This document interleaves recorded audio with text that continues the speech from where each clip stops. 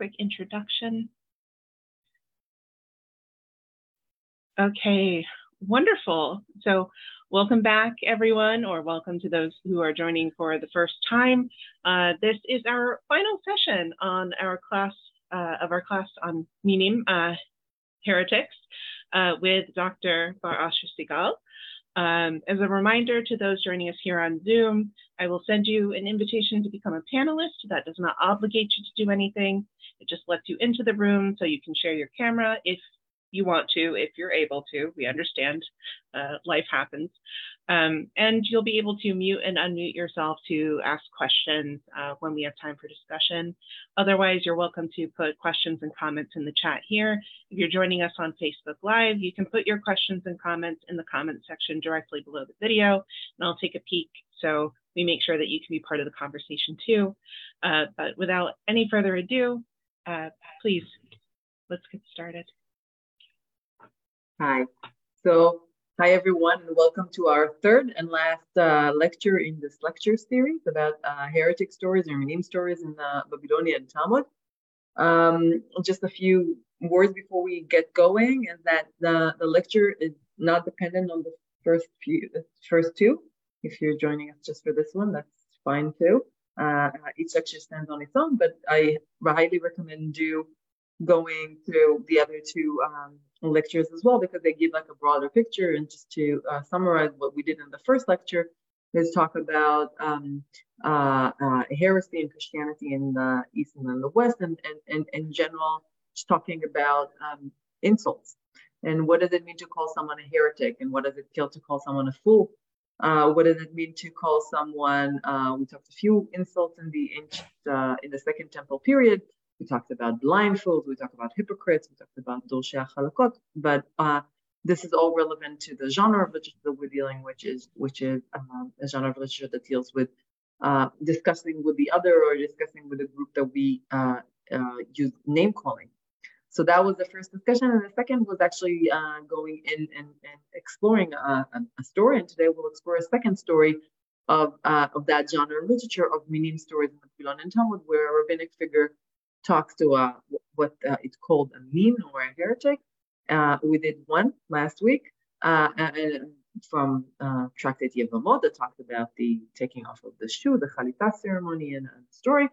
And today we'll do another one, this time featuring, I always, when I talk about the heretic stories in the Babylonian Talmud, they use the phrase, the rabbinic figure instead of a rabbi, because within the corpus of Minim stories or heretic stories, we have one story that's not about a rabbi, but actually about a woman, a female character named Buria. And so that's, allows me to say that the Minim stories are interactions between Minim and rabbinical figures and not rabbis. So she's the excuse. And this is the story I chose for today, which is the story about Buria talking to a heretic. So let's start with our screen. Let's see. So can you tell me if you are seeing this? Are you seeing my screen? So? Yes. Yeah. Okay. Good. Yes. You're my open participant, so I can see your face, which is very nice. I appreciate that. I can see if you're laughing at my jokes or not. Oh, there we go. Oh, Emily, I haven't seen you in years. It's very nice to see you. I like when I see people find my jokes funny or not. So that's nice of you both for allowing me to see if I'm funny or not. So in any case, we are here at the really the last talk, and today I want to explore that story with Buria. But before we begin, just a quick reminder that what I'm teaching you is based on my second book, which is featured here. It's called Jewish-Christian Dialogues and Scripture in Late Antiquity, Heretics, Narratives of the Babylonian Talmud. That was published in 2019 by Cambridge University Press, and it just came out in paperback actually a few months ago. So prices dropped, so that's nice. And also, it really what I've been teaching you here is part of what you will find in the book, which really explores some of the heretic stories in the Talmud. But just to remind you, in a general rule, when we're talking about Minim, mean in singular, and Minim in plural literally means a heretic. The question is, what does it mean when you call someone a heretic? And we've discussed this at length. Basically, the assumption is that it means a few different things, depending on content and context. So this is what we'll do. Sometimes we have a Greco-Roman religion, Gnostics, Samaritans, and so different layers of rabbinic literature preserve different layers of the meaning of the term minim. So this is our story for today, and it's found in Tractate Brachot. And this is one of the in page 10, and this is the story that we're gonna deal with today. So I'm reading this according to the printed edition, and we'll see later on what's the difference that use of manuscript does for this story. So the story goes like this: Amar le'ahu mina lebuya, right? A certain mean or heretic said to Buya. Now, who's Buya? Buya is a female figure. We know from the story that she's a wife of a famous Tana, a sage that lived during the time of the Mishnah, right? And Tana. But interestingly enough, she's extremely unique in the fact that she and someone else named Yalta are the only two female characters we have by name, first of all, because usually women do not get to have names in rabbinic culture. They're the wife of, or the daughter of, or even a matrona, right? A Roman woman. But here she actually has a name. Her name is Buya. And what's interesting about Buya is that she's depicted as someone who's learned. And that's interesting and unique and not found at all often in rabbinic literature. So that's a character to really find the special attention in the Babylonian Talmud by her sheer unique characters. So here we have dialogue between Amin, a heretic, and this female character named Buya. And this heretic says to Buya, and this is again we talked about this last week, there's a literary structure to these stories, the ones that I'm dealing with in my book. Not all Minim stories, but this group of stories where a heretic would come in, ask a question of the rabbinic figure, a question about a biblical verse, and then the rabbinic figure would answer using the insult fool. And at first glance, the question seems easily refutable and even foolish.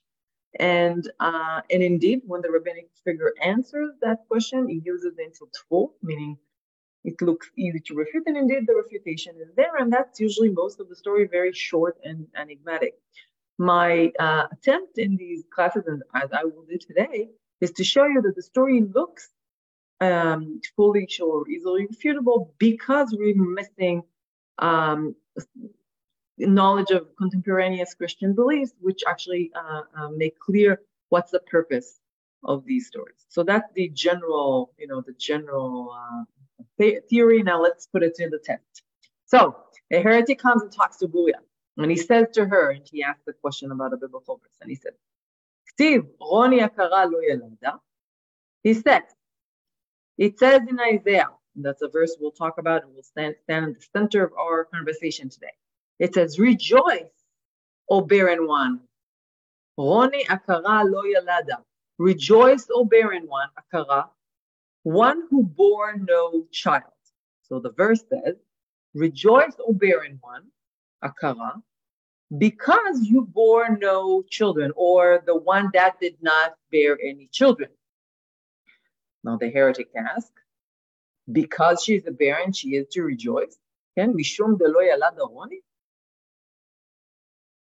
Why should anyone rejoice in not having any children? Says the heretic. Theoretically, a good question, right? Why would the verse say that akara, someone who bore no children, should be happy? But then Buya answers to him and says, "Shote," that's the insults that we were talking about, right? She calls him a fool. She says, "Fool, read to the end of the verse." You stop, in the critical part of the verse, because the rest of the verse will explain why the verse is calling on the barren woman to rejoice, to be happy. Why? Because the end of the verse says, because many are the sons of the desolate woman more than the children. For the children, let me read from the translation. For the children of the desolate are more than the children of their spouse. That's the rest of the verse. So the verse makes complete sense if you read the whole thing through, right? Rejoice, O barren who have no children, because the children of the desolate are more than the children of their spouse. The verse explains why would this woman be happy. So let's stop here for a second and talk about the question that the heretic asks. What is this question? Right? It's a foolish question, just like Booyah excuses him. She says, what is this? You can't stop a verse in the middle, right? Just after rejoice and say, oh, it doesn't make any sense before you read until the end of the verse and the end of the sentence that explains why. So we understand Booyah's answer. My question to us is, why would anyone write a story like that, right? Why would anyone make up a story where a heretic comes in and says, oh, this makes absolutely no sense because I stopped in the middle, right? This is why would anyone write such a story? And more importantly, why would anyone think it's important enough to keep it in the Talmud for us in Drisha in 2022 to read it? Someone wrote this foolish story. Someone thought it was important enough. A story about someone reading the verse halfway and then someone telling him, you fool, you need to read all the way through. Someone thought that this was important enough to keep in the Talmud. And again, we in 2022 are reading this. What's happening? Now, there's a very famous book written in the beginning of the 20th century by a guy named Hereford. He collected all of the heretic story. And when you read him, like, going over these stories, he's very annoyed at so that's a stupid heretics, and that's he's very like, this is how he goes through the stories, and he was happy and content with the fact that the Talmud has foolish stories. I am less convinced. I think the reason that it looks foolish to us and incomprehensible is because we're missing a piece of the puzzle. It looks odd to us because we're missing something, right? We're missing what the story is really about. And for us to know what the story is really about, we need to know Christian contemporary literature. And that's so this, again, very weird story. But the story doesn't end here, right? So he asks the question and he says, why should a barren woman be happy? And she says to him, read until the end of the verse. And the end of the verse makes explicit why she should be happy, right? Because the children of the desolate are more than the children of the spouse. But then Booyah said one more sentence. And Booyah says, אלא, רוני כנסת ישראל, שדומה לאישה הכרה, שלא ילדה בנים לגיהנום. So he says to him, you know what? Not only do you need to read until the end, let me say one more thing about this. What is the meaning of rejoice, O barren one? Rejoice, the congregation of Israel, who resembles a barren woman, for not having more children like you for Gehinnom. There's a meme that circulates on Facebook and Twitter that's like, that escalated quickly, right? This is how did we get to Gehinnom all of a sudden, right? So we started with a meme asking a foolish question about a verse where he stops in the middle and she says to him, read until the end. And now all of a sudden we're in this situation where she says to him, you know what? Not only do you read until the end, who's the barren woman? She's Israel. And she is like the barren woman. She should be really happy for not having kids like you, because you're going to end up in Gehinnom. What did he do? Why is she saying that to him? He just read the verse until the middle. Why would she get upset with him? What's happening here? So in fact, what I'm trying to suggest is that the story that has a two-part answer, right? The first answer is just read to the end of the verse. And the second answer has such a harsh polemical tone is an indication that something else is happening here, right? It's not just why would a Talmud keep such a story? It's even stronger than that. Why would it have the second answer? Why would it have that very harsh tone of you are a fool? You are someone who is destined for Gehenom, and someone who didn't bore you as a mother should rejoice because you as a son, is not having you. You should rejoice by not having people like you because you're so evil, you'll end up in Gehenom. So I think this gives us, a clue to why this story is actually, in fact, probably something a little different than what we think.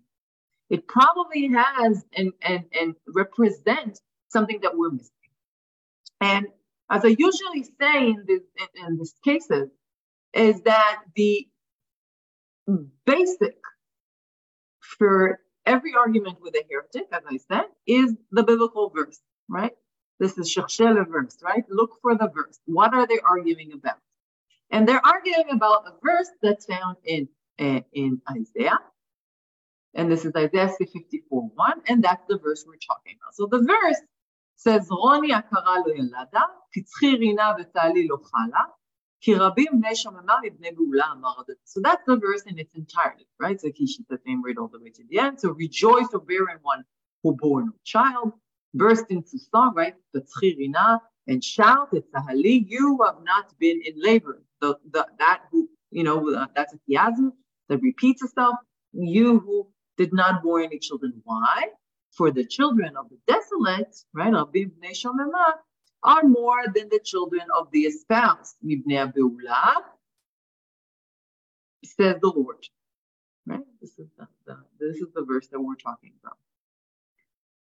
Now, what's happening with this verse? And my argument basically is that in order to understand this story and what it means, I basically want to talk about the three adjectives that appear in this verse and talk a little bit about that and explain the difficulty we have in this verse. So the verse is chiasmic, right? It has parts that are parallel to one another, right? So we have rejoice, Roni akara lo yelada, rejoice, O barren woman who bore no child, and then the parallel to that is burst into song and shout, you who have not been a neighbor, right? That's again, so rejoice is parallel to burst into song and shout, barren woman who has not been born no child, right? So this is the parallel between the two parts, right? Now, the problem with that is that when it's parallel, it's not exactly parallel in the adjective it uses, right? They're not. If it's it's parallel, and also it's one against the other. Then let's look at the adjective that the verse uses. So we have akara, literally means a barren. We have shomema, translated as desolate. And we have the word beula, which, as you can see, is slashed because I'm having a hard time translating, and that will stand in the heart of our talk for today.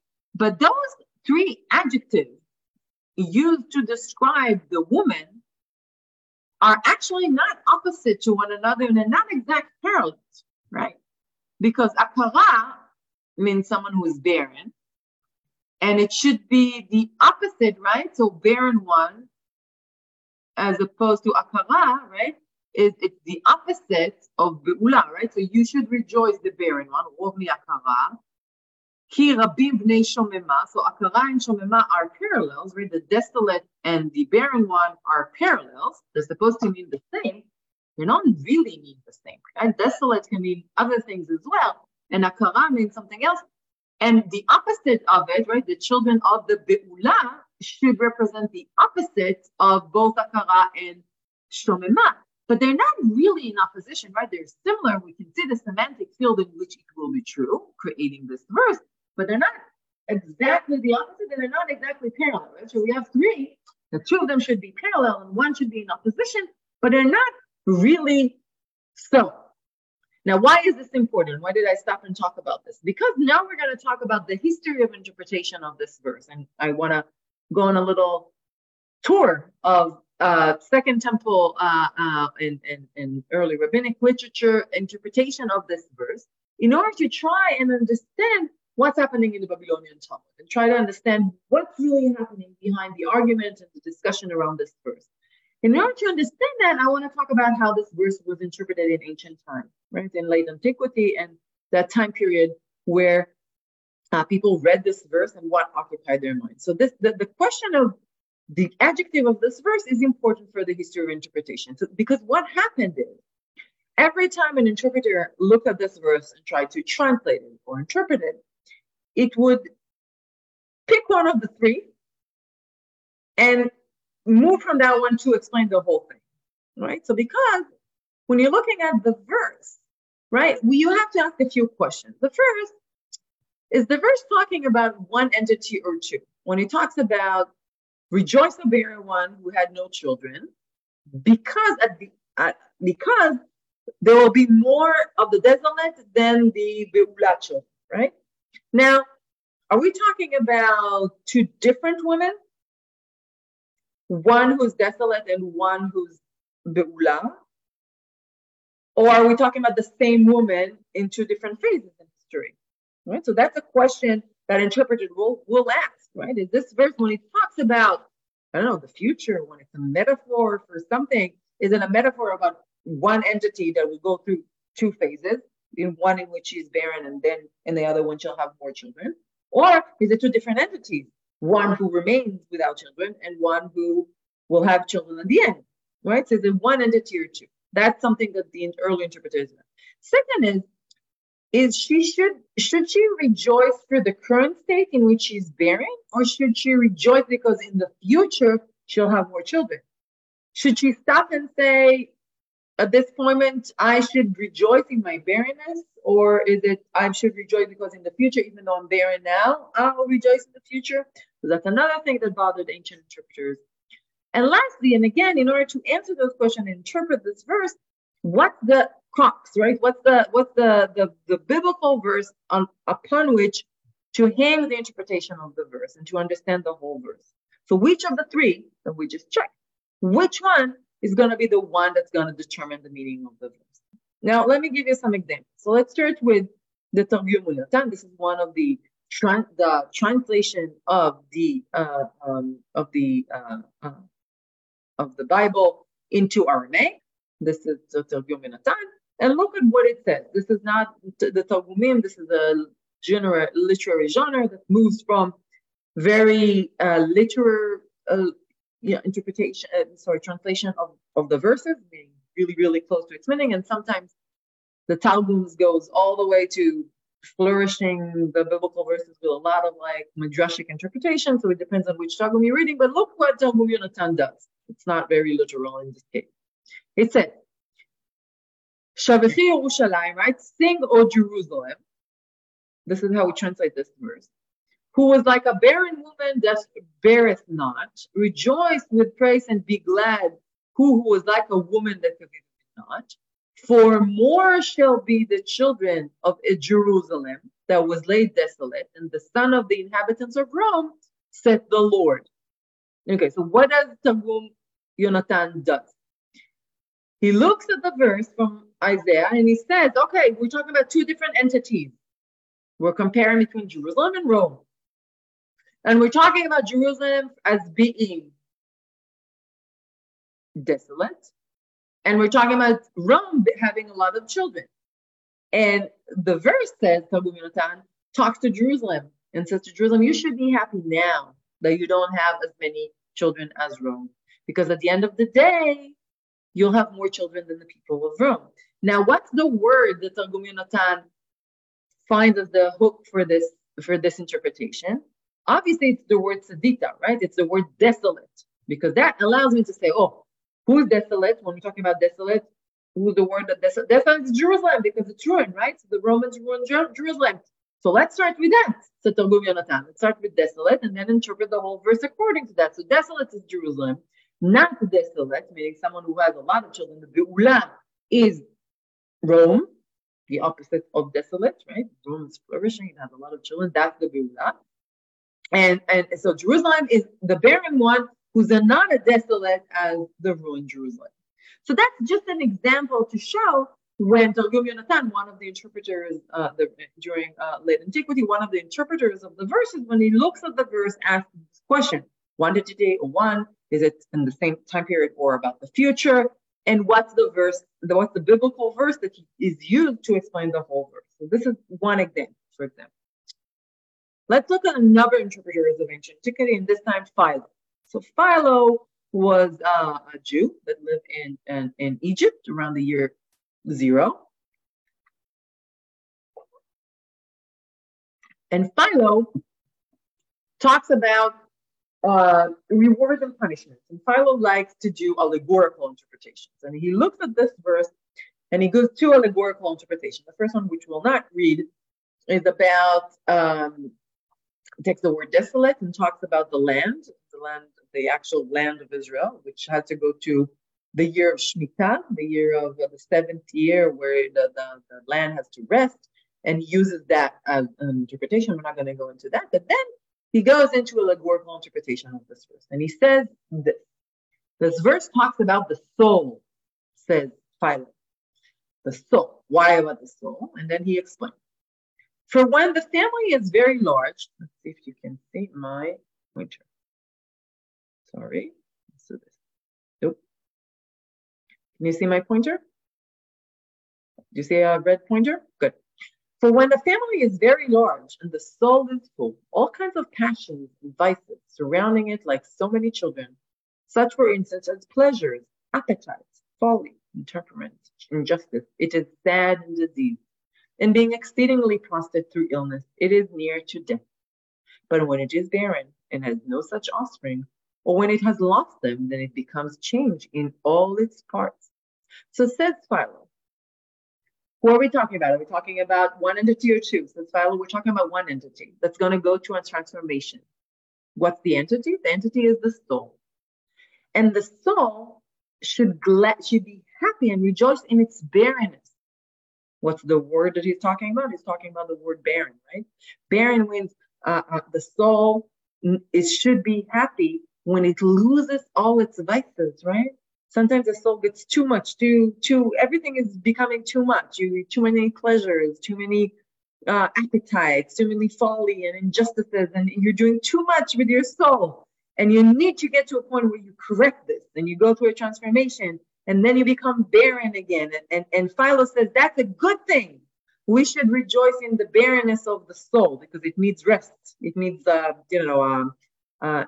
say in Hebrew, to go back to zero. I don't know if to say that in English, but to do this moment of a restart or a reset, right? When you go back to the beginning. So says Philo, when should you rejoice? Not in the future, you should rejoice now. Why? Because now it's a good thing that you're becoming barren. And look at the word again, because that's going to be an important word for us later. He says, when the soul becomes like that, it becomes a pure virgin again, like a virgin. It becomes reboot. That's the word. Thank you. Yeah. Yes, that's the word I was looking for. Reboot, right? So it becomes, says Philo, the soul becomes like a pure virgin again. Look at, by the way, the concept of virginity. You can regain being a virgin again. It's not something lost and never to regain again. You can become a virgin again, according to Philo, not only him in the ancient time. So the soul can actually go back to being a slate, a clean slate, right? Something barren. That's a good thing. And having received the divine seed, its passions, and bring back to life a new family.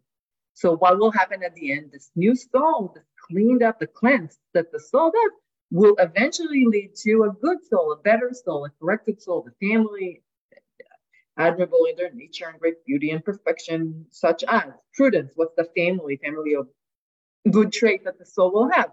Prudence, courage, temperament, justice, holiness, piety, and virtues and good dispositions, right? So at the end, cleaning your soul and getting rid of all of this and going through this transformation, this is the good, right? This is the good thing, will lead to a better soul and better results, and it relaxes, softens the dire rigidity of care, said Philo, and its anticipation gives forewarning and impending perfect good. So you should be happy now in your barrenness because it's going to lead to good. So this is what Philo says about this verse. But again, what's important for me is what's the word that he hangs his interpretation on. It's a word that talks about barrenness, right? So barrenness is a good thing, and becoming barren is a good thing. So that's the word that Philo hangs its entire interpretation on. One entity, but it starts with the barrenness of it, right? So being barren, no children, which is the vices, is the word he hangs the entire interpretation of the verse. So these were just two examples of ancient interpreters of the verse in the ancient time. Now, I want to talk a little bit, and this is, forgive me, this is going to be a little bit of logic, right? Which is, we're going to do a little bit of logic here and pretend we're a scientific trait, this humanity of ours. So let's say that if the three adjectives that we talked about, be'ula and akara and shomema, do not really perfectly align with each other, right? They're not exact parallels, the two, right? The akara and shomema are not exact parallels, and be'ula is not exactly an opposite of them. But if you find one and divide the whole thing based on it, you have to make the others mean parallels and opposites, right? So let's talk about it for a second and talk about what it does in Philo. Because Philo says the soul becomes a virgin again. So he reads barrenness as being a virgin again, which means that be'ula, at the end, right? Because at the end, right, there'll be more children of the desolate, right? Shomema, than the children of the be'ula. So be'ula has to be the opposite of virgin. Now, be'ula, also in modern Hebrew and in rabbinic literature, actually means someone who is no longer a virgin, someone who had intercourse, or someone who had a husband, or someone who actually is no longer a virgin. So this is the word be'ula, this is what it means. And that leads to the fact that shomema and akara are the same. But if be'ula means someone who's not a virgin because it's the opposite of betula, it also means that the word in the beginning, akara, barren, means a virgin, right? Because he talks about the soul, right? Remember, right? So if the barren woman and the desolate woman are the opposites of the be'ula one, the non-virgin one. So that means that the desolate and the barren are a virgin, right? They're virgins because this is the people who, the soul, right? That it's barren, but it means the opposite of someone who's not a virgin. So kind of hinted at it in the chat, and I think he's right that this is the crux to what we'll see in a second in other interpretations as well. So that just is something to keep in mind. Now I want to bring into the picture someone else who talked about this verse. And someone else who talked about this verse in the 1st century CE is a guy named Paul. Paul was not a real student of Jesus. He was actually someone who, during the time of Jesus, justified himself that he persecuted Jesus and wasn't one of the first Christians. But afterwards, he has a vision of Jesus standing on the road and becomes Jesus' follower. And he's the most important, in fact, follower of Jesus from all his students, because he becomes the one who really goes out into the world and convinces non-Jews to follow the new laws of this new Jesus movement. Now, the way he does it, he goes to all kinds of places, like Rome, like Galatia, and she goes all those places and establishes small Jewish Jesus followers communities. Right? He does that, and then after he's done, by the way, by the help of rich Roman women who help him, when he's done, he leaves, but he stays in touch with them via letters. And some of those letters are preserved in the New Testament. These are Paul's letters, and this is one of those letters. This is the letter to the Galatians. He writes to the community, dealing with their local problems, and this is what he says, and he talks about the verse in Isaiah. Now look at how Paul uses this verse, and look what he says. Tell me, you who want to be under the law. So all of a sudden we realize that the people he's talking to in Galatia, they want to keep the law. And they said to him, you know what? We want to be Jesus followers and we're Roman, but you know what? Why shouldn't we keep the law, the Torah? We want to do the commandment. And Paul is very upset with that. He says, you want to be apo nomon? Can you want to be under the law? No, you shouldn't. Why? Are you not aware of what the law says? For it is written that Abraham had 2 sons. So now Paul is going to explain why it's not a good idea to follow the law, to do the actual commandments for this non-Jewish Jesus followers. And he says, listen, Abraham had two sons, one by the slave woman and other by the free woman. Who are those? Sarah and Hagar, right? So Abraham had two wives, and he had two sons from them, one from Sarah, which was Isaac, and one from Hagar, which was Ishmael, right? Now he says, his son by the slave woman was born according to the flesh, in Greek, katastaka, but his son by the free woman was born as a result of a promise. Interestingly enough, he said the two sons were not born in the same way. One was born according to the promise, and one was born according to the flesh. Let's talk a little bit about the promise. Isaac, right? He was born according to some kind of a promise from God. And by the flesh, I'm guessing the regular son. But what does that mean? Was the conception of the child different? Was the birth different? What does that mean to be born according to the flesh versus according to the promise? Right? So that's the question. What does he mean here? But he makes a difference between Ishmael and Isaac. And then he says, these things may be taken figuratively. This is the word in Greek that we all know from English, allegorically, right? Allegor. And he said, figuratively, the woman represents two covenants. Sarah and Hagar represent allegorically two covenants. Trying to lead them into one covenant is from Mount Sinai, and bear children who are to be slaves. This is Hagar. Hagar stands from Mount Sinai in Arabia and corresponds to the present city of Jerusalem because she is in slavery with her children. We have two covenants. These two women, Sarah and Hagar, are two covenants. Let's start with the first one. This is Hagar. And her children are the city of Jerusalem. And she's in slavery. What does he mean by slavery? They're obligated to the Torah, to the commandments. And this is why they are the sons of the slave woman. Meaning, the children of Israel are Ishmael, right? According to this metaphor, right? Because they're slaves to the covenant.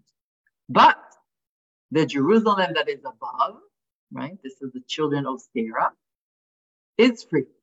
They're not the children of slaves. Meaning, our communities are likened to Isaac. We are not like the people who are obligated by the law. We are free. And she is our mother, Sarah. For it is written, be glad, a barren woman who bore no children. You know this verse. This is from Isaiah, right? Break free and cry loud, who have no labor pains, because more are the children of the desolate woman than those who has had an husband, or Be'ula. Now you, brothers, like Isaac, you are the Isaacs, are children of the promise. And at that time, the son born according to the flesh, Ishmael, the children of the Israelites who do the commandments, represent the son born according to the spirit. The son, very important word, persecuted the son born according to the spirit. Remember that scene where Ishmael bothers Yitzchak? So Yitzchak is the one born by the spirit, by Katas Pnuma, versus Katas Sarka according to the flesh for the, it is the same now. But what does the scripture say? Get rid of the slave woman and her son. Therefore, brothers, we are not children of the slave woman, but of a free woman. This is a very interesting passage, extremely famous, very, very, very important, because it talks about the two covenants. And Paul says that we do not need to keep the commandments because we are Isaac. People who keep the commandment, they're Ishmael. We're talking about primacy, right? Who's the real son of Abraham, right? We are. And we are free. We're free of this Torah. And you want to do it?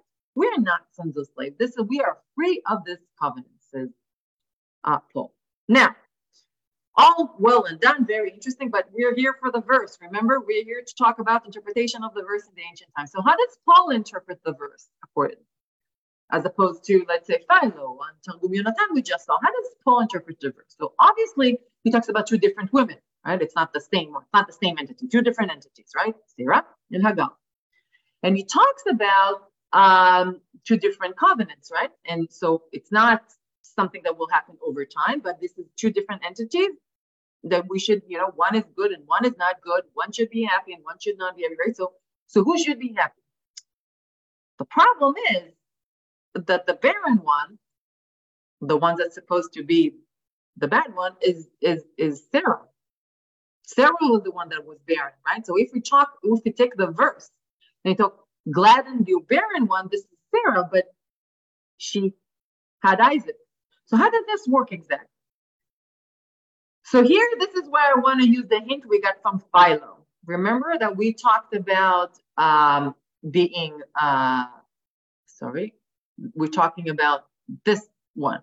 We talked about the fact that you could read in the ancient time, Be'ula, right, the one that had intercourse, as non-virgin. And according to that, the Betula, the barren one in the beginning, doesn't mean someone who didn't have any children, because Sarah had a child. This is the whole thing. Sarah had a child. She had Isaac. She's not barren. But it doesn't mean barren in the sense never had any children. It means barren meaning she is a virgin, right? So this woman is the virgin who had a child who never had children because she had a child being a virgin. You understand where I'm getting at it? Why would Paul use some kind of metaphor of someone who had children by being a virgin? Obviously, I think he's using here the word betula, and he's referring to a tradition that talks about women having children by being a virgin. This is why the difference between the birth, right? Katastalka, someone according to the flesh and someone according to the promise. Isaac, according to Paul, was born not in a natural way. It was born leaving his mother a virgin. By the way, there's an interesting parallel in rabbinic literature that talks about Sarah being able to give birth at such a late age, that there's something weird about the birth of Sarah as well, right? So she actually bore Isaac in not the natural way. But Paul, take a swipe at that and really explain it. And more interestingly than Paul himself, in later generations, when the people read Paul, they obviously understood it about someone else who was famous from being born from a virgin woman. And we're talking about Jesus, right? And Mary. When people read this verse in ancient time, in continuation of Paul's reading of it, they read the verse, this verse. And they read the verse about rejoice, O barren woman. Also, this verse. Where's my verse? This verse. This verse. Finally got to it. When they heard the verse, they read rejoice, you barren woman. They read it rejoice, not barren, but virgin.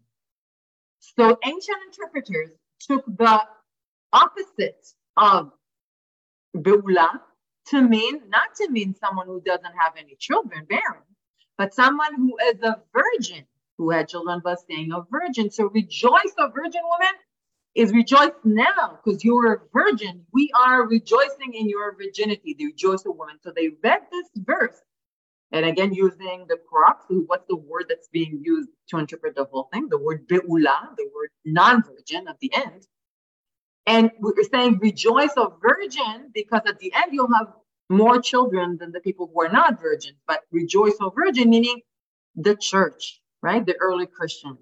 So we had a reading of the early Christians saying, our community, the sons of Sarah, we are the sons of the Virgin Mary and Jesus. And we should rejoice for being virgin, the sons of a virgin, as opposed to the sons of the non-virgin, which are the Israelites. So this is how ancient Christian readers read this verse. So we did along, I'm summarizing, I'm stopping and did, because this was very, very textual. I hope according to 9 p.m. you're still with me. And I'm going to summarize what we just did. We looked at the verse of Isaiah 54, and we looked at how ancient interpreters looked at it. And we saw that this is a complicated verse. We have to explain, is the woman rejoice now or in the future? Is it two entities, one entity? What's the word according to which the entire verse should be interpreted? And we saw a few options, but we saw that both Philo and Paul read the verse at the word at the end, be'ula, to mean a non-virgin, making the word akara in the beginning not to mean a barren woman who had no children, but rather someone who was a virgin. So the desolate and the akara, and the barren one, means a virgin, like the Saul in Philo, and like Sarah in Paul. Having said all that, let's go now to my story with Buriah and the heretics, and now read the heretics question. Right? This is where, don't forget, we're here to solve the mystery. What's the story about? Right? I'm actually using this. We're using a manuscript version, which is slightly better for my purposes. And let's read it again. This time, having in mind everything we've learned. So I'm reading the story again. Amar le'ahu mina leBuriah, said that heretic to Buriah. What does he say? Steve, it is said, Roni akara lo yalada. Rejoice, O akara, that had no children. And he says to her, he doesn't stop in the middle of the verse because he doesn't know he needs to read the rest. He stops because this is what he wants to do with the verse, like ancient readers did. Mishum de'akara Roni, because she is a virgin. Akara meaning virgin here, according to Paul and Philo. Because she is a virgin, she should rejoice. She's winning. The early church is winning. The real children of Sarah, says the heretic, us. We're winning, and we should rejoice. And this verse talks about us. This is the verse about us, the children of the virgin woman. Jesus, that's us, says the heretic. So again, I'm using contemporaneous Christian reading of the verse to read it into the story and understand the words of the heretic. And the heretic says, this verse is the proof. We should rejoice. And what does she say to him? Read to the end of the verse, you fool. And fool, again, don't forget, the first 2 weeks ago, we learned that fool doesn't mean someone who's mentally impaired. She means theologically mistaken. She said to him, you are theologically mistaken. Not at all. You read all the way to the end. Means, first of all, that you're reading wrong the word akara. It doesn't mean virgin. It means the one that doesn't have any children, because it's all about the children, having more children at the end, and it's about having children, and it's not about virginity, says Buriah. Answer number one. But under answer number two, look how interesting that is. She says to him, you know what? Let's focus on the word akara, barren. And she says to him, you know what? Ron Knesset Israel, let Israel rejoice that she doesn't have children like you. Because you, our enemy, the Christians, will end up in Gehenna. You are theologically mistaken, you're theologically wrong, and we're happy. We're happy in being barren, and barren in the sense of not having any children, because we don't want children like you. You are theologically wrong. You are theologically in the other camp. You are, again, talking about insults and talking about this. She said to him, we don't want anything to do with you. We're happy. You're right. You know what? We should rejoice now and not in the future. You're right. We should be happy. Why should the akara rejoice? Not because she's a virgin. She should rejoice because she doesn't have children. Because children like you would rather not have any children.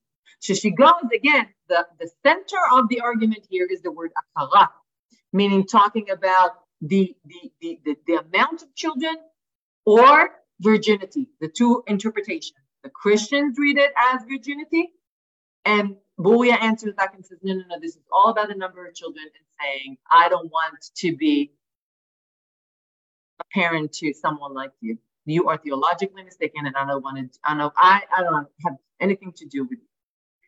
What I basically tried to do in this class, and we're gonna leave some time for questions as we usually do. I tried to say, and let me stop and share. I tried to say that this is, again, one of those stories that, if read on its own without understanding the background, the Christian contemporary background, seems like a stupid story, right? Someone comes in, asks a question about a verse, stops in the middle, and then a rabbinic figure says, you read until the end, and what's the point? The idea basically, as I do in this story, the one we did last week, and in the other stories that I cover in my book, I try to say, It's not stupid at all. It's just that it looks like that because we don't understand the background. And once you understand the background of how this verse was read in ancient times, and especially how it was read in ancient Christian communities, most famously in Paul, but not just, Philo as well, and understanding the background of the virginity story and what does it mean to say that akara means a virgin, and the weight of this word in the ancient Christian communities. And when a heretic comes in and says, rejoice, children of the virgin woman, and Goya gets very, very upset about this, it's because whoever composed this story wants to say, we don't read the story this way. We know that's a contemporaneous Christian claim. Whoever writes the story knows enough about Christianity to know that this is what they're saying when they're reading this verse. This is an attempt of the rabbis to deal with a contemporaneous Christian argument. And they're saying, we know that you're saying that about this verse. And we know why you're saying that. We know that this is a claim. The question of the heretic is not a stupid one. It's a good one. It's a contemporary one that we can find in Christian argument. It's a valid story. This is why it was composed. This is why it was preserved in the Talmud. It's a valid Christian reading of the verse. And whoever writes this knows. Just in general, that's my view about rabbinic literature. Never underestimate what they know and why they write it this way, right? If it looks stupid, it's probably the problem is with us and not with the story. So they're composing a story that really, really represents a Christian view, but also a rabbinic answer, right? We don't accept that. We don't think that this is how you should read the verse. We think you should read the verse not about a virgin, but someone who's barren, who doesn't have any children. And you know what? We're happy to not have children like you. The tone of the argument is extremely polemical because this is the heart of it, right? Who's the children of Sarah and who's the children of Hagar, right? That's the heart of it, of the argument of the Jewish Christian polemics. Who God loves more? Who is the real children of God? And this is a rabbinic answer put in the mouth of Booyah. Why Booyah? I think it makes sense to put the woman figure on the question of the barren woman or the woman who has children or doesn't have children. And later tradition actually talks about children of Booyah. But again, the woman talking about the rejoicement of the woman. And I think it's not a coincidence to put in the mouth of the one female character that we have that's learning. And last words. I'm a historian, and this is a good way to finish like our three lecture series. I'm a historian. I'm interested in the question of how much did the Jews and the rabbis know about each other? And I think from the two stories that we read together, I think we can actually start saying that we just begun to look at the Talmud asking that question. This is new. We've been doing that for only a few years. And I think we're getting slowly to the point where we understand that they knew quite a lot about Christian communities. We don't know how much, and we don't know to what level. This will take a few more years to figure out. We need more examples and more evidence, but we are aware from stories like that they did know quite a lot about Christian interpretation of their time. And as a historian, that makes me very happy because that means that the Talmud has a lot to offer us when we're looking at Jewish Christian interpretation, and we should look to the Talmud in order to ask that question. The Talmud has a lot to offer us. It's not obvious. It's not clear. You need to learn contemporary Christian interpretation in order to understand that. But once we do, look how much it has to offer us and how exciting that is to learn this about the Talmud and understand better what it was trying to do when it was composed and in what atmosphere, in what historical context it was composed and what it tells us about Jews and Christians in the ancient world. And here I'm done, and it leaves a few more minutes for questions if anyone wants to ask, and you can put it either in the chat or just ask away. I'm happy to keep questions. Anyone? Yael, go ahead. Shalom, toda rabah. So, if I follow you correctly, are you saying that Paul was saying that Bnei Israel are children of Ishmael? Yep, in the metaphorical sense. Oh, but not historically. No, he said this is allegorically interpreting, right? He actually uses the word allegoric. But I don't really follow because, okay, I understand. I mean, I just don't really follow why he would say that. Why he would use the names. He could say it's as though there were. I mean, if he would say, he does. He says theoretically, though. He says allegorically. He actually uses the word allegorically in Greek, and he says this is what I'm trying to say. Allegorically, we have two kinds of covenants: one that came from the free woman, and one that came from the slave woman. Right? And he said, we don't want to be slaves. Slaves to what? Slaves to the commandments of the Torah. I'm trying to create a different kind of Judaism where you are not slaves to this kind of stuff. So he says, we're choosing to be the sons of Sarah. But again, this is really interesting because he chooses, and we can't ignore, especially in the later reception of Paul. It's interesting to see what Paul meant himself because he doesn't mention Jesus, but the later reception of Paul definitely reads this as saying Isaac is a prefiguration of Jesus. He was born out of a very aged woman. He wasn't born according to the promise.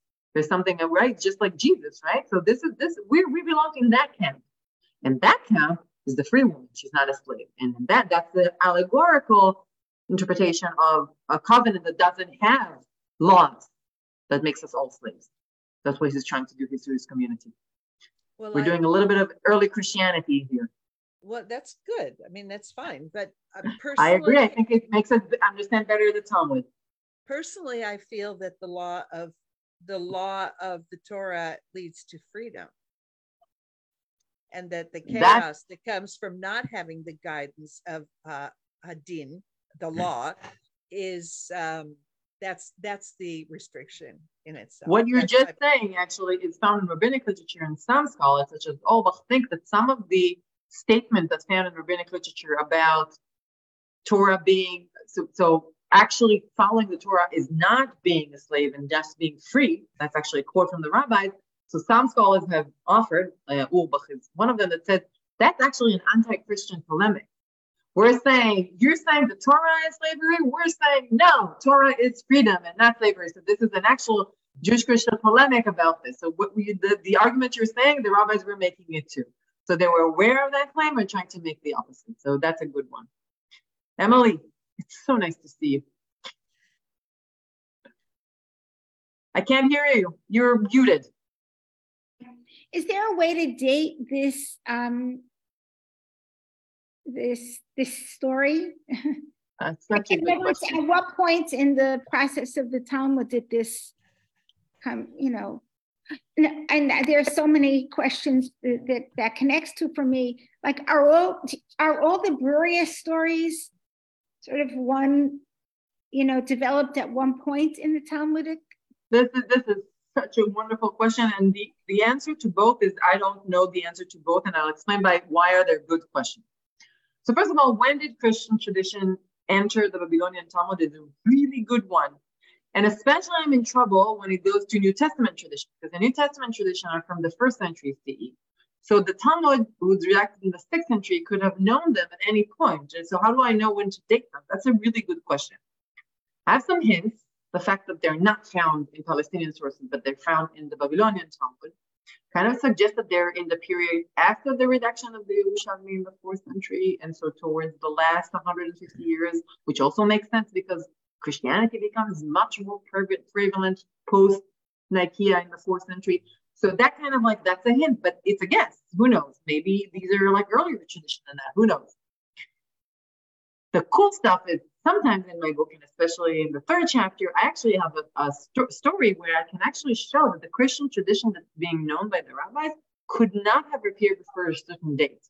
And that's not a New Testament tradition. So for example, in the 3rd chapter, I have a story where they talk about something theological discussion about the Holy Spirit that only started being discussed in the Christian church in the 4th and 5th century.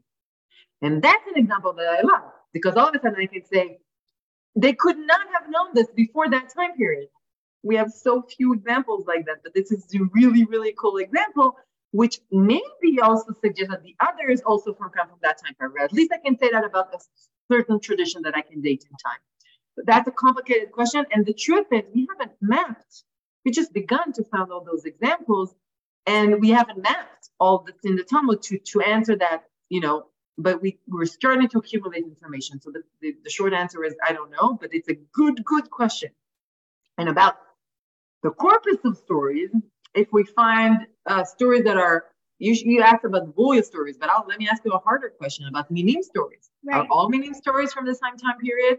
Because if they are, that's nice, because if I can prove one dating for one of them, so the all corpus, and I'm dating the whole, or the truth is, we don't know. And it looks like sometimes, even if originally they came from the same corpus, could have been, the fact that they're situated in different tractate and then went through another set of editing might have like led them to them looking differently and being redacted differently. It's all super complicated and has to do with, you know, a lot of theories about, you know, lower and higher criticism. Sometimes we can actually see and compare and say, oh, this looks earlier than this tradition about Booyah because blah, blah, blah, or something. So sometimes we can have local examples, but it's all extremely complicated because it looks like the Talmud was redacted in a lot of phases. So maybe originally they were part of one corpus, and I think there's a good case to say that in some cases. I don't know, Isma Holmi stories that I've just finished writing an article about, and another one that there's 5 stories about this Persian queen mother, which I think originally came from the same corpus, but then got spread out in the Talmud and got, you know, re-redacted all around. Complicated. I guess super complicated. The reason I asked about Buri is like, I wonder, I guess this story raised for me the question of, it doesn't sound so similar to, in some ways it does, but in some ways it doesn't sound so similar to the other Buriya stories. So why did, you know, I'm imagining the rabbis pulling Buriya out of a hat and saying, we're going to use this is the one we're going to use. I actually agree with you. I have, I'll give you another example and then we'll finish and see that I'm getting looked at. I see that, for example, Elijah stories in the Talmud, and there's a very interesting book that collects all the Elijah stories. They're all like about Elijah being this liminal character that can tell us what happens. He comes in back and forth and can tell us what happens with God, right? There's all of a sudden there's one story that I found a Christian parallel to where Elijah doesn't do that. In Rashbi's story in the cave, he comes in. I know you learned that story with me 5 years ago. He goes into a cave. Really? Okay, so he goes into a cave and he stands out of it, and he doesn't do that. He says something else, something about the time period that he lives in. He doesn't tell us what happens in God. And that's like unique in the Elijah story. So in this case, I agree with you. They pulled Elijah out and put him in for a different reason because he's like a monk character or whatever, and used him differently than the rest of the corpus, which kind of strengthens your point that this story is a later one. Mm-hmm. I agree about Booyah too. That's my hunch too. I think they pulled Booyah out and used it because she's a woman and we needed a woman for this verse about a woman, which makes also sense because the Christian tradition, I think, tend to be later. So they pulled her out. But this is all conjecture, and I will deny saying that ever, because I don't know for sure. I think this is a good time to stop and say thank you for all of you who joined me for the last 3 weeks. And thank you, Drisha, for the warm hospitality. It's always fun to come and teach here, whether virtually or physically. And I wish you all a very good year, the rest of the year. And good night. Thank you. Thank you, Dr. Barasha Siegal, and again, you know, everyone here for participating in our learning community. And okay, you missed the first 2. That's fine. We have recordings. God willing, they'll go out in our pre-Shabbat email that we send out, so you can just click through anything that you missed. And if you don't want to miss a thing that's coming up, we do have 5 classes tomorrow, some with more known dating. We do have 1 class on contemporary Christian-Jewish relations. So we know all those dates. Well, Dr. Simkovich knows all those dates, and she's always happy to share things with us. And it's been a very lovely class so far, much like this one.